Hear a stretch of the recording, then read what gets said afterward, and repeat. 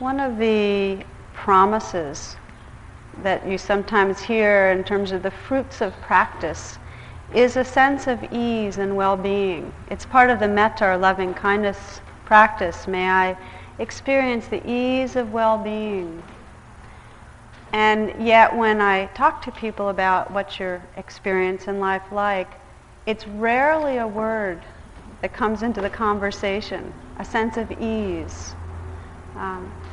When we reflect and sense the last few days, the last few weeks, where did we feel that kind of open, peaceful, relaxed ease?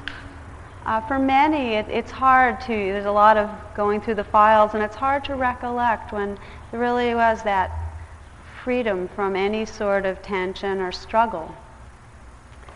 So tonight what I'd like to talk about is a kind of continuation of last week. The title of the talk is Stopping the War. And as most of you know, it's now become one of the great principles of most spiritual teachers that if we want peace on earth, we start by cultivating a sense of peace within. And that doesn't mean we don't work in a very activist way also, but no such thing as peace on earth until we can begin to establish some sense of ease and well-being within our own beings. Meditation practice gives us both a glimmer and a sense and a taste of peacefulness. As we practice with the concentration and the stillness, we can touch peace. It also is a major and powerful way to expose just how much we struggle with ourselves. And that mindfulness does is it turns the lens inward and we actually see more clearly just what's happening. And for many of us, there's a lot of struggling going on. Ajahn Chah, he passed away a couple of years ago. He's Jack Kornfield's teacher, an Asian Theravada and Buddhist monk. Wonderful teacher. And the way he described it was that we live in an ongoing battle with life. We find that we can't control how life is, and we can't have it the way we want it. We want it to be pretty ongoingly pleasant, and we'd like some guarantee of immortality, but we get faced with the reality of loss and of out-of-control experience that's frequently not so pleasant, and we struggle with that. We try to make it different. We know we can't control it ultimately, but we try anyway. So we're usually in some way in fighter stance. We're trying to either actively, aggressively change things or armor ourselves so that we don't have to experience what's difficult. Last week, we explored a bit of how we play that out, that war of life, with other people. How when it's unpleasant, one of our first lines of action is to blame. And we do that a lot. It takes the shape of very subtle, seemingly inconsequential judgments that creates a me and a that person there and a higher and a lower, to very violent kind of aversion and judgment. And so the talk last night was how we could begin to open the circle of compassion, which for most of us is rather limited to the people we are most feel good about ourselves when we're with, and even then it's conditional, right? How we can kind of start expanding that circle of compassion to include more beings. And as we talked about last week, it comes back to how much we can fully embrace our own beings, and that's where I want to spend a little more time tonight. Just how we end up being at war with ourselves so much. Sometimes it's not real obvious. It's not the kind of war where we're saying, oh, you piece of trash, you insignificant, it's not like violent. It's very subtle that we're just not liking our inner experience, the experience of our body, our health, our appearance, our behavior, or the way we're thinking, or our emotional state. We have a complaint about how it is.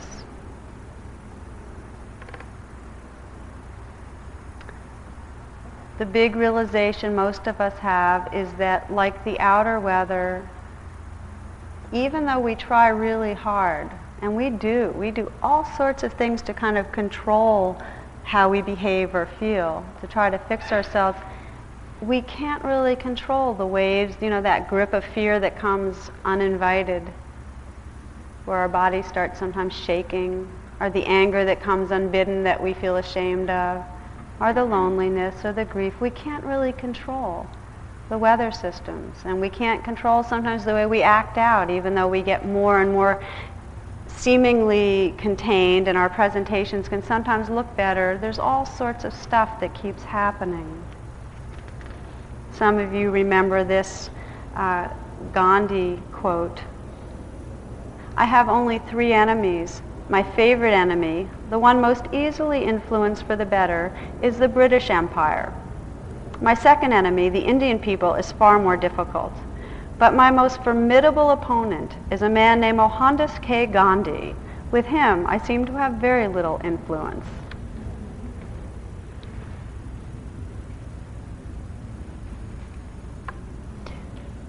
So in many talks, there's been this theme about how not only can we not control this inner weather, but there's enormous suffering. It's called dukkha, suffering, with how we react to it.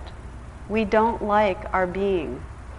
There's a basic shame and aversion that most of us get hooked in, and that's really the work of our life to start opening out of. This basic way that we turn on ourselves. Lily Tomlin puts it this way. She said, "I always knew I wanted to be somebody, but I guess I should have been more specific." So what happens is that, and we've talked about this, that very early on we get messages from the world and from our interaction with our parents and so on, that where back then we couldn't put them into any reasonable context, and we believed them.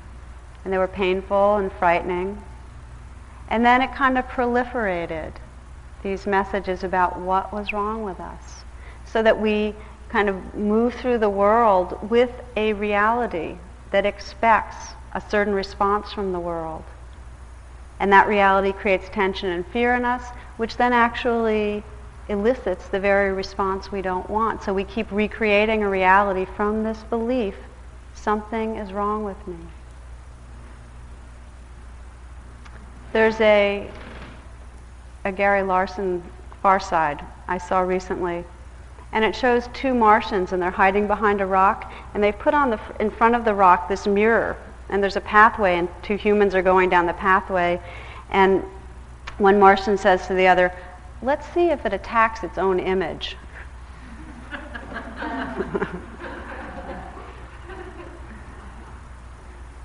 And that's what we do. We get these ideas or images of ourselves or experiences of ourselves, and then energetically, emotionally, we attack it. We don't like it. We attack how our bodies feel.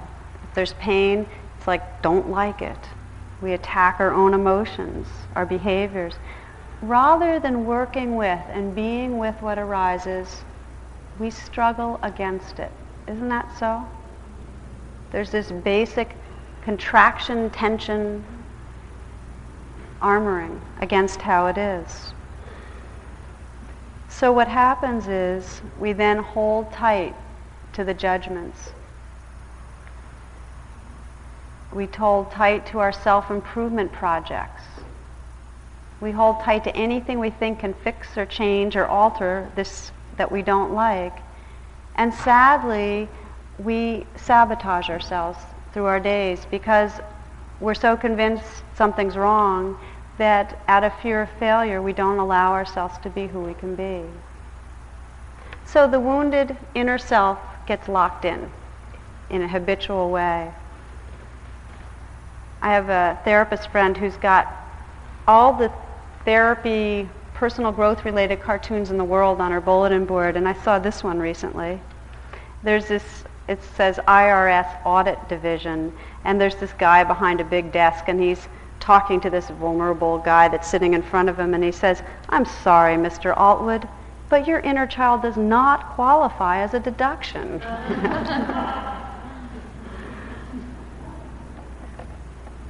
And yet we feel like we're carrying this deficit, with this burden with our inner woundedness. The war that we wage against ourself, our experience, gets very exposed as we begin to sit with any regularity in formal meditation practice. And although that sounds like, well, why would I want to hang out and notice that? As most of you know, and it's not until we start recognizing it that we have some possibility to free up. So we sit, and what happens? We have experiences that are either pleasant or unpleasant or neutral. That's the basic category of experience. And when they're difficult, we start recognizing what we do. We have a difficult physical sensation. We're sitting still, and what happens when we have it? Or a difficult emotion, or a difficult thought, an obsessive thought that's unpleasant. We start struggling with it. The first line of struggle is judgment. Something's wrong. I don't like this. As we practice more and more, that recognition of the something's wrong response becomes really important doorway to changing, to growing, to freeing up. That's the first thing. We have pain. Something's wrong. We judge it. And then there's a whole array of conditioned strategies to try to in some way struggle, fight, resist, get rid of. We try moving around to feel more comfortable. I'm just using the example of physical pain. Or what we do is we go off into a whole array of thinking. And what thinking does is it actually allows us to get one step removed from having to feel fully what's going on. Sometimes with emotional difficulty, we go to sleep. We have a sleepiness that's not because we're tired, and this happens in daily life too, but you'll notice with depression that there's going to be this real sleepy, tired, fatigued feeling because we don't want to face the intensity of what's there. Or we'll get restless.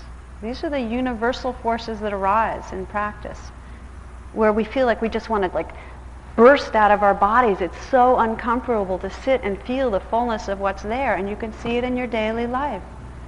There's a reason that we're so workaholic and always trying to accomplish or entertain or talk or busy thinking. We do not want to sit down and feel fully just how intense life is. We're very restless. We wouldn't be so busy and rushed if we weren't. Everything that we experience when we sit and try to get away from our experience is what we do in a much more elaborate way in our daily life.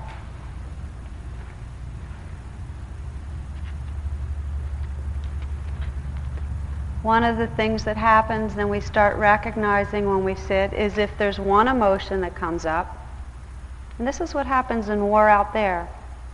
Somebody does something, somebody says something back to them, and it builds up and it escalates back, forth reactivity. Well, we have an inner emotional reactivity. So that, let's say, there's an emotion of fear. We feel that we're threatened by somebody. And then the reaction to fear is anger, want to push away, want to get rid of.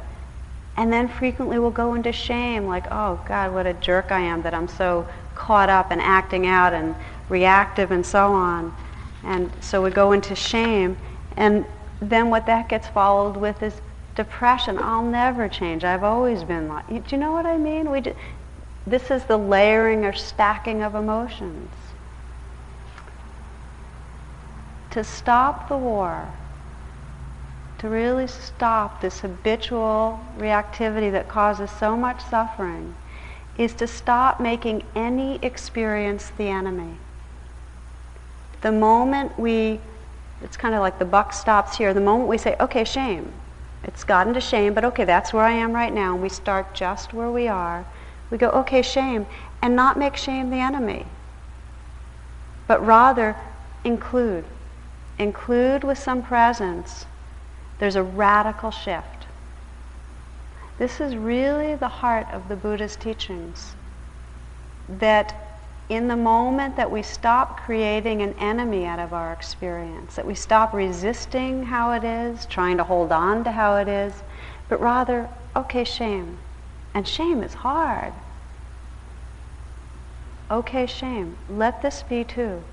If we can open to be with shame, we become the very open awareness that has been willing to be with shame. We shift. Our sense of our being shifts. We're no longer the shameful victim of experience, but rather we're the awareness that has said, okay, shame. Does that make sense? There's a shift. We've stopped fighting what's going on. The starting point is to recognize that there is a war, there is a struggle going on. To recognize where we're pulling away from our experience, where we're resisting, where we're attacking.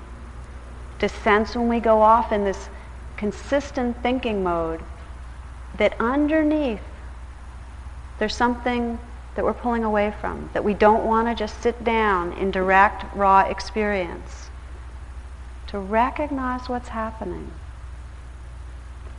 When we can recognize this pulling away or fighting with our experience, this lack of ease with what is, then there can be some willingness to start, and it's usually gradually, touching it more. Sitting down in just this moment. So, what we'll do is I'll take a little break from talking. We'll just do a bit of a guided meditation, which is a meditation on stopping the war, and then we'll keep going. Which means to resume sitting in an upright way, if you will.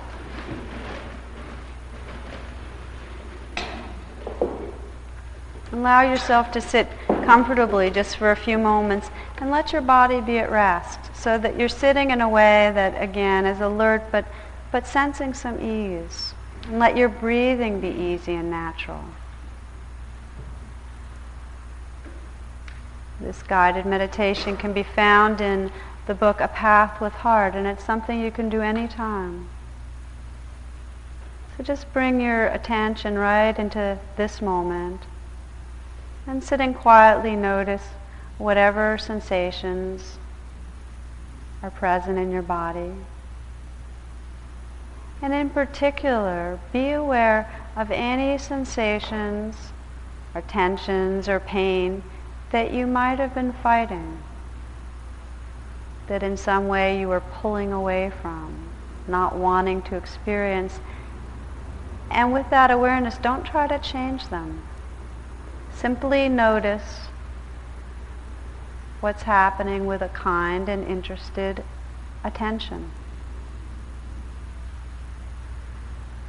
In each area of struggle that you discover, in each place perhaps of sensations that you don't want to be with, try to let your body relax and your heart soften, and just open to what you experience without fighting. In other words, feel that willingness to let go of the battle and just let be for now.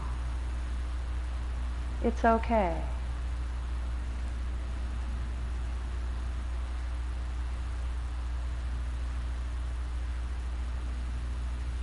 Just making peace with the body.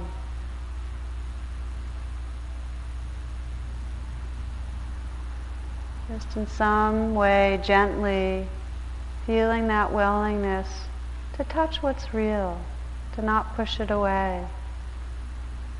It's exhausting. We spend so much time trying to distance or armor or not feel what's here. Letting the awareness rest in the body. Respectfully being with what is here. You can notice if it's pleasant or unpleasant without judging, without pulling away from what's unpleasant or trying to build or grasp what's pleasant. And then taking some moments now to shift your attention to your heart and your mind. Notice what feelings and thoughts are present. And again, as before, be particularly aware of any feelings or thoughts that you might be struggling with, fighting or denying or avoiding.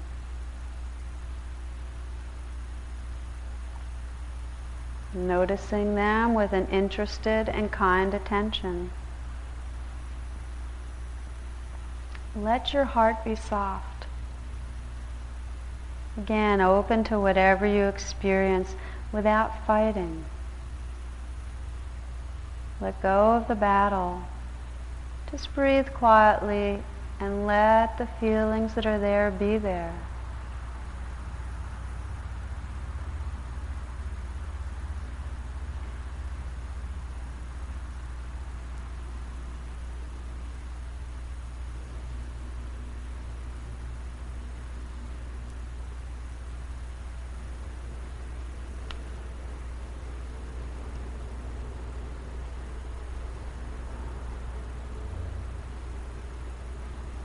Continue to sit quietly, and we'll take these next moments to just cast your attention over some of the battles that may still exist in your life.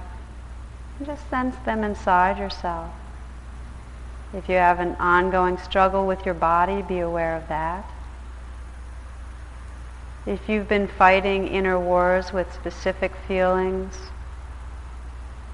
been in conflict with your own loneliness or fear or confusion or grief or anger or addiction, just sense the struggle that you've been waging.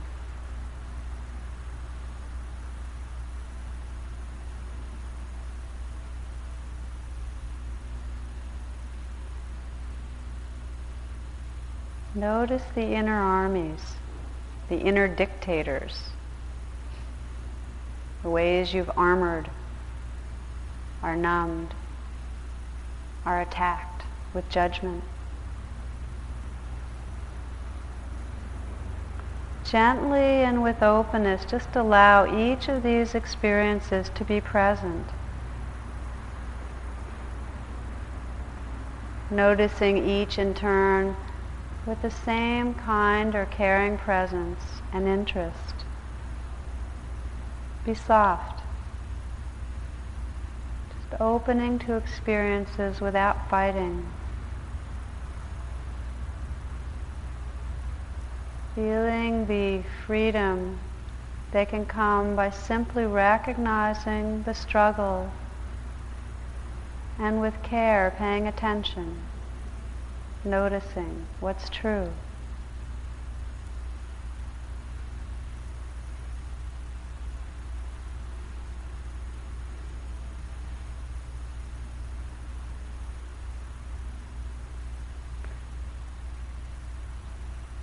In this caring attention, we can let go of the battle. Breathe quietly. Come to some sense of being at rest. If you'd like, you can invite all the parts of yourself to join you at the peace table in your heart.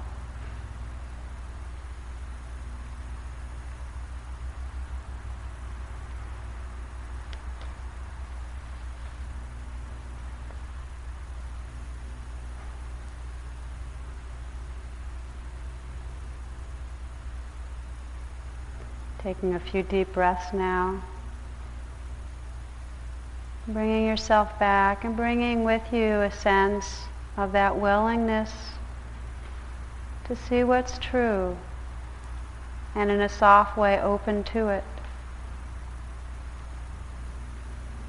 Sitting comfortably or changing your position if you'd like to.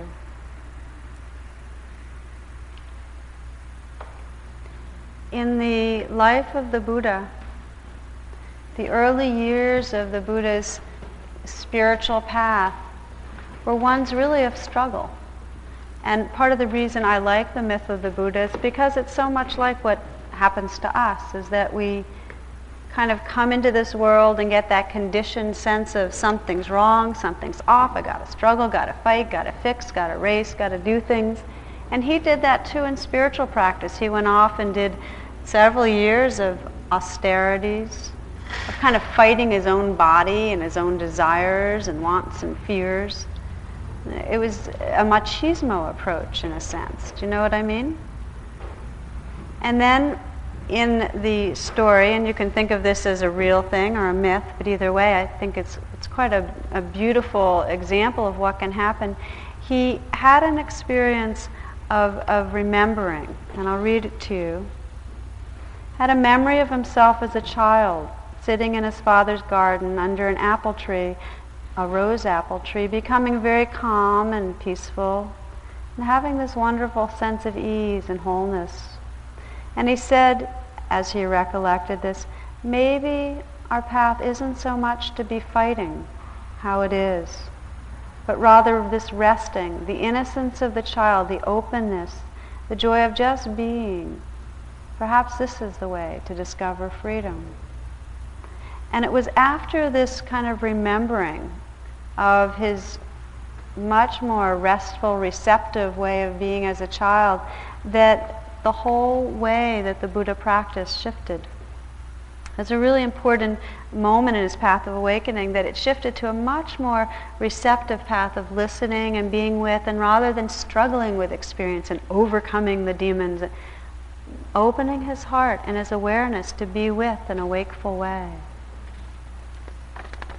And so it is with us that we begin meditation practice, and there's a tendency to try to make our practice a certain way, to sit and concentrate and think there's something wrong if we're not with the breath, and think we're supposed to be experiencing certain states. And part of the waking up process is beginning to realize that our freedom comes not by changing ourselves, but by bringing more care and presence to just how it is. Okay, this painful experience, this feeling of being squeezed, this obsessive thinking. This is the deep shift, our transformation that begins to awaken us to our true nature. We awaken out of that paradigm of life as this battlefield. And it gets reinforced in a lot of spiritual and self-help and personal growth kind of formats, if you think about it, that we're here and we're supposed to get there and we're supposed to try hard. And there are many skillful means that are appropriate in terms of helping us along, and tonight I'm not emphasizing that, but bottom line, our true and deep freedom comes from this quality of presence with how it is, not fighting. Joko Beck describes the metaphor of life is that we're glider pilots and we're in this kind of enormous energy of wind and storm and life itself. And either we can be the kind of pilot that grips the controls, white knuckles, and desperately tries to manipulate things to try to control the experience, or we can just get carried by the winds and enjoy the ride. Now the end for either example is the same, right? I mean, we all have a limited time on this earth. But there can be a real difference, a lot more ease and joy when we begin to trust just letting the winds happen, becoming the weather, becoming what's happening with wakefulness. Stephen Levine, in his book Healing into Life and Death, it's not about changing something so we can live forever. It's about relating differently to what is, relating with a sense of presence, letting go into our lives. Some of you might have heard of Arnie Mandel, who does a lot of wonderful spiritual transformational work, and part of his practice is to breathe with people, and he teaches a breath called the ah breath, where as you breathe with the person, inhale, and as they exhale you go ah. And you just sit with them and do that breath, and it creates a contact and a communion and a wakefulness, which is really quite beautiful. We do that in some of our workshops. And what he did was he'd work with very, very sick people and dying people and do the ah breath as a way of really helping to connect them with their own spirit and with the universe. And in one story, he was with a man who was in a coma and had been in a coma quite a long time and was very near death. This was an 80-year-old man, an Afro-American man that had lived a long, productive life. He'd been a very hard-working, responsible guy, and now he was at the end of his life. And so he sat and breathed with him for a while, and this man came out of this long coma and looked up and tried to figure out where he was, and they talked, they connected, and he said, and then the guy had this vision. He said, "I see a white boat." And Arnie said, "Yeah." So he goes, "Yeah, they're calling me. They're inviting me to come to this boat." And he goes, "Well, do you want to go?" He goes, "Oh, no, I can't. I'm too busy." He goes, "Well, where's the boat going?" And the guy just thought for a bit, and he goes, "That boat's going to Bermuda."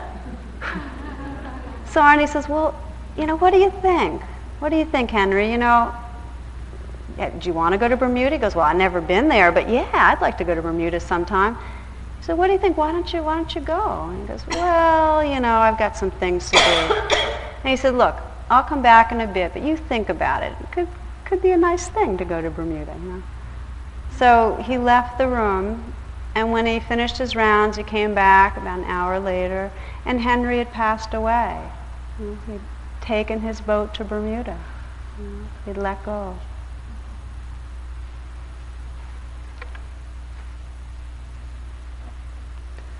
Stopping the war does not mean to resign and to lie down and to give up. It's rather to go with and be with life as it is.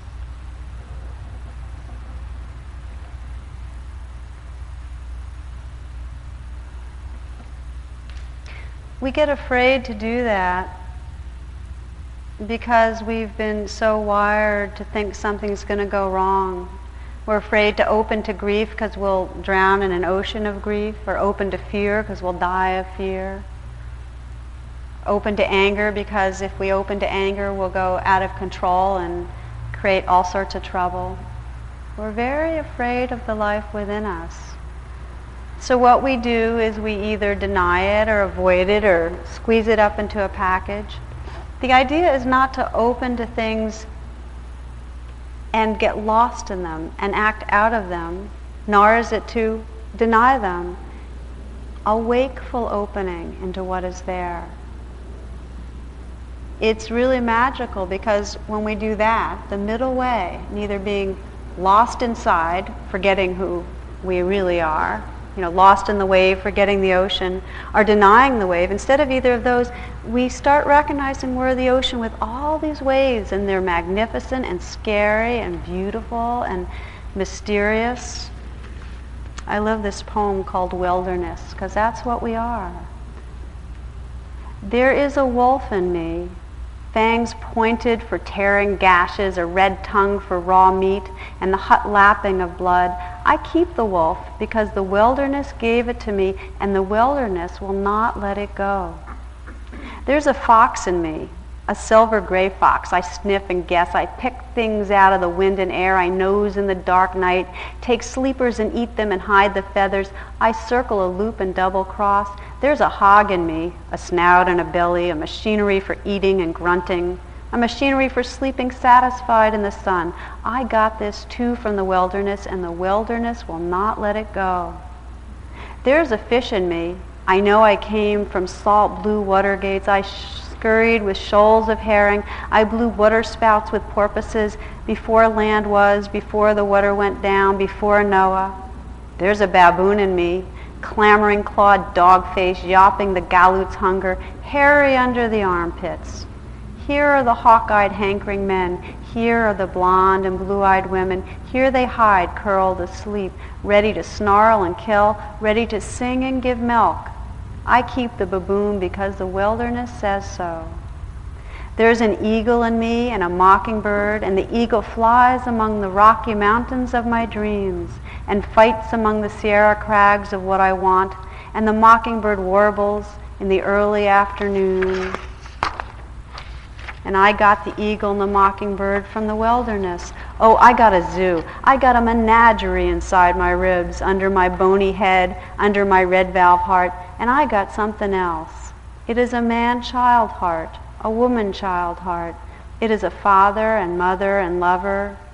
It came from God knows where. It is going to God knows where. For I am the keeper of the zoo. I say yes and no. I sing and kill and work. I am a pal of the world. I came from the wilderness.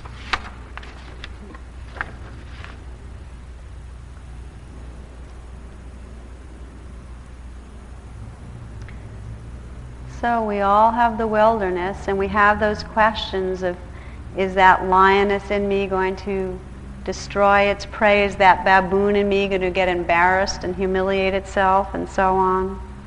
And our challenge is to trust. We are nature. We are the wilderness. It's just as it is. And our freedom comes from not denying it, not being lost and forgetful, but relating wakefully, saying yes, respecting, bowing to what is. It just is. It's how it all is.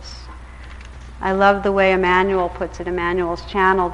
So walk with your heaviness, saying yes. Yes to the sadness. Yes to the whispered longing.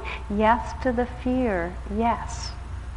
Love means setting aside walls, fences, and unlocking doors and saying yes. One can be in paradise by simply saying yes to this moment.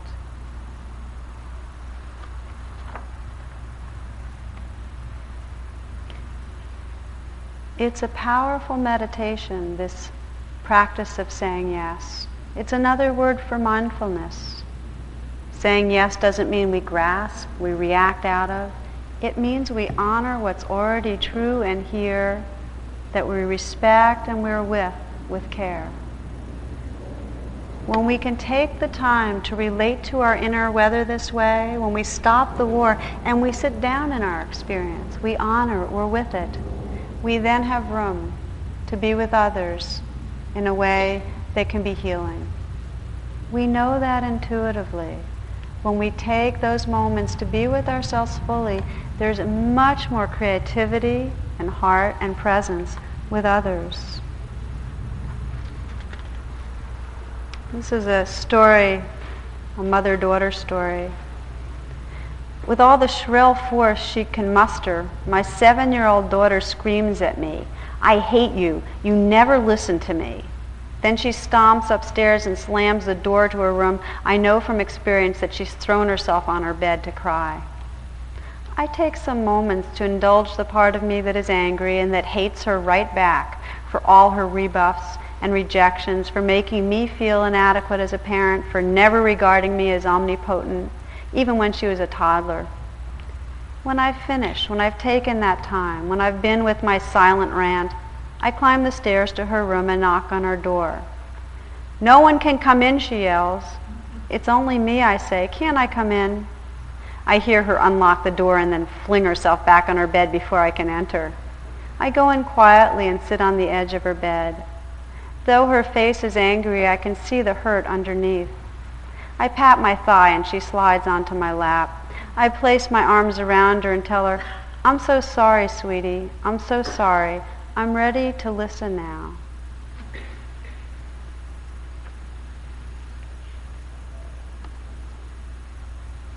We really do become ready to be there for our world when we've taken those moments to really care and be there for that battle, that pain that's inside us.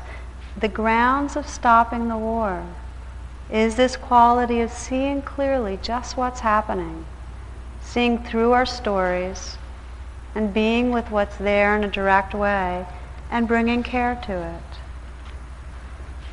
To stop the war means to let go of the stories and dramas of insufficiency.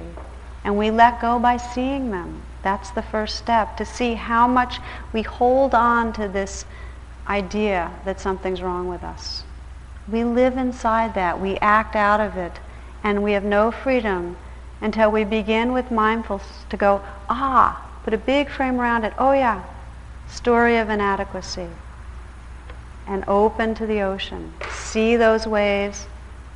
It's that question a friend of mine asks so often whenever he's in pain. He says, "What story am I believing right now?" Clear seeing, that's one wing of the bird.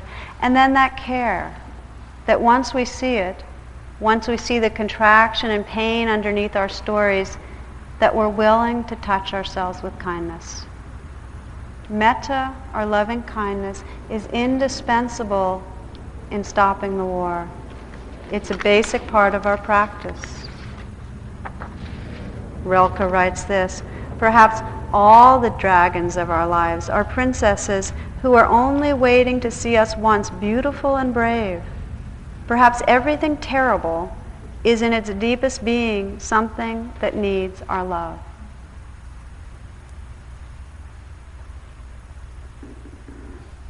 Sometimes our story, sometimes the dragons are so thick and so sticky, we're so lost inside them, that we can't quite penetrate with mindfulness. We just believe it too much at that time.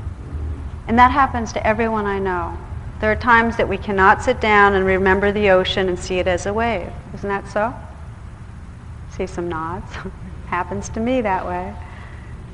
And those are times that it's really skillful to do something. And these are where the doing practices come. We can't always be with how it is. Sometimes it's too much and we need to take a walk or be held by another or take some tea or to actively offer metta, loving kindness to ourselves. Thich Nhat Hanh describes it this way. He says it's not enough to suffer, even to be with it all. We need to touch peace sometimes in a very real, deliberate way.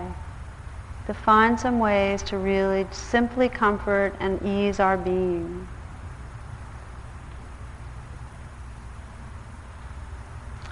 Our old reactive way of doing life is to battle with how it is.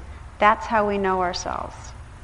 That's been one way that the sense of self and identity is described. It's the way that we do battle with how it is. The way that out of wanting and fear we try to make things different is our personality. And in a way, the spiritual path is one of dying to that identity. That in the given moment that we reach our edge, we're out of fear, we want to do something and change it. We get restless, we get fearful, we want to get busy, we want to eat more food. In those moments where we reach our edge, dying to our old self means to not do those habitual modes. To not do, but to be. To be a human being at that moment of staying present. Chogyam Trungpa puts it this way. He says the path just means coming to our edge again and again and softening. Letting our armor go. To not do. Pema Trojan writes that for me, the spiritual path has always been learning how to die. We have so much fear of not being in control, of not being able to hold on to things. Yet the true nature of things is that you're never in control. It's almost like it's in the genes of being born human that you can't accept that. You buy it intellectually, but moment to moment it brings up a lot of panic and fear. So my own path has been training to relax with groundlessness and the panic that accompanies it. Training to allow all that to be there. Training to die continually. It's dying to our old way of being, and it's scary. For most, there's strong conditioning. We'd rather stay small, victimized, in a prison, doing battle, inadequate, than the unfamiliarity of being bigger and freer and not knowing who we are. When we stop the war, we lose the self. We lose our familiar sense of being. That's how radical a transformation it is. You know the line, I think, therefore I am? Well, I do battle with life. I resist life, therefore I am. We are the resistance. Our sense of self is really our resistance to life. So when we meet our edge and don't resist, we open beyond the small self to what's been called our Buddha nature. That is the path of freedom, to meet our edge, to soften, and to open to touch who we really are, which is awareness, which is compassion, which is presence. the harder it is, the more intense an edge, the more the very core fears and issues are up, the more the possibility for freedom. And this is something that anyone that's meditated for a while discovers. This is one of the beauties of practice, is there's this growing confidence that if we hang in, we stay and have the intention to bring our heart to what's there, there's enormous freedom that's possible. And that confidence gets deeper every time it happens. We start really trusting that this is what's possible. We start trusting how life is, that whatever arises has the capacity to wake us up. And hence that wonderful mantra, some of you know this from this Buddhist nun from the 1500s, where she moved through life and her words were, "Thank you for everything. I have no complaints whatsoever." Isn't that incredible? Can you imagine that whatever arises, there's that quality of gratitude because we so deeply trust that this too, no matter how hard it feels, can really wake up our hearts and our minds. It takes courage to live that way, real courage.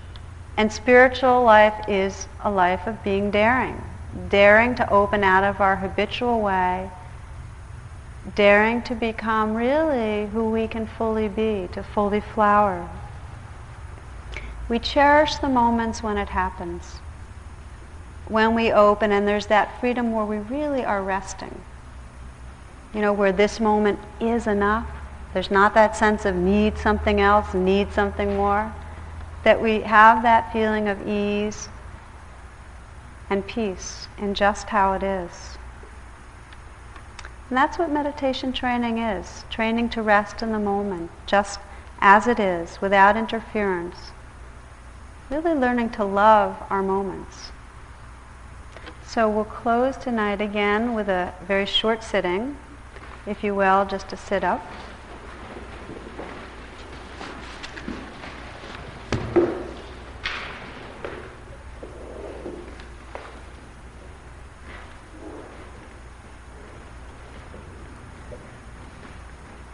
And this time, in a very simple way, let your intention be to simply rest in the moments, to say yes with your heart to whatever arises in awareness,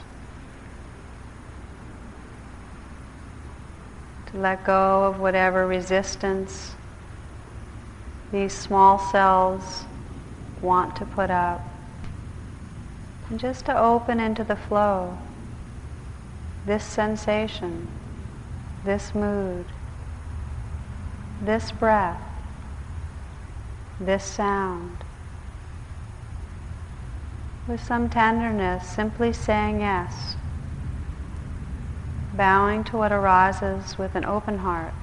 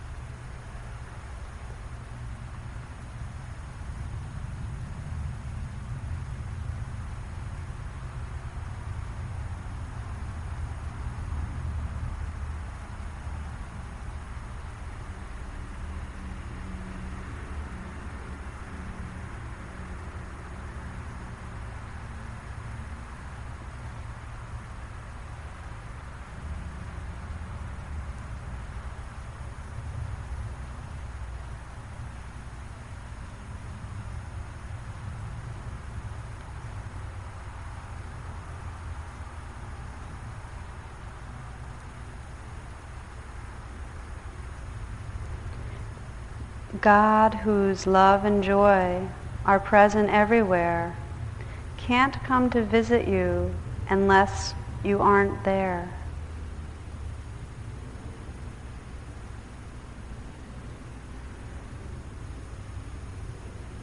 Letting go, letting be.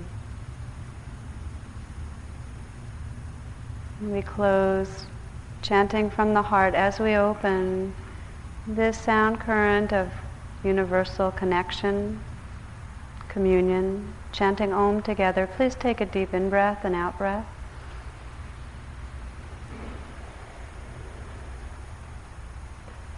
And then inhaling together.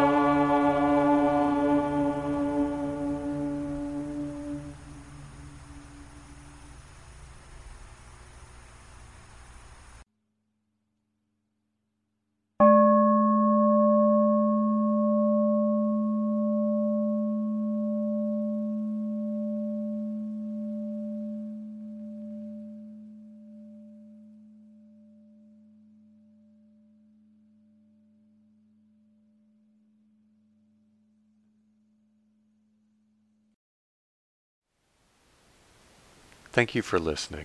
To learn how you can support the teachers and Dharma Seed, please visit dharmaseed.org/donate.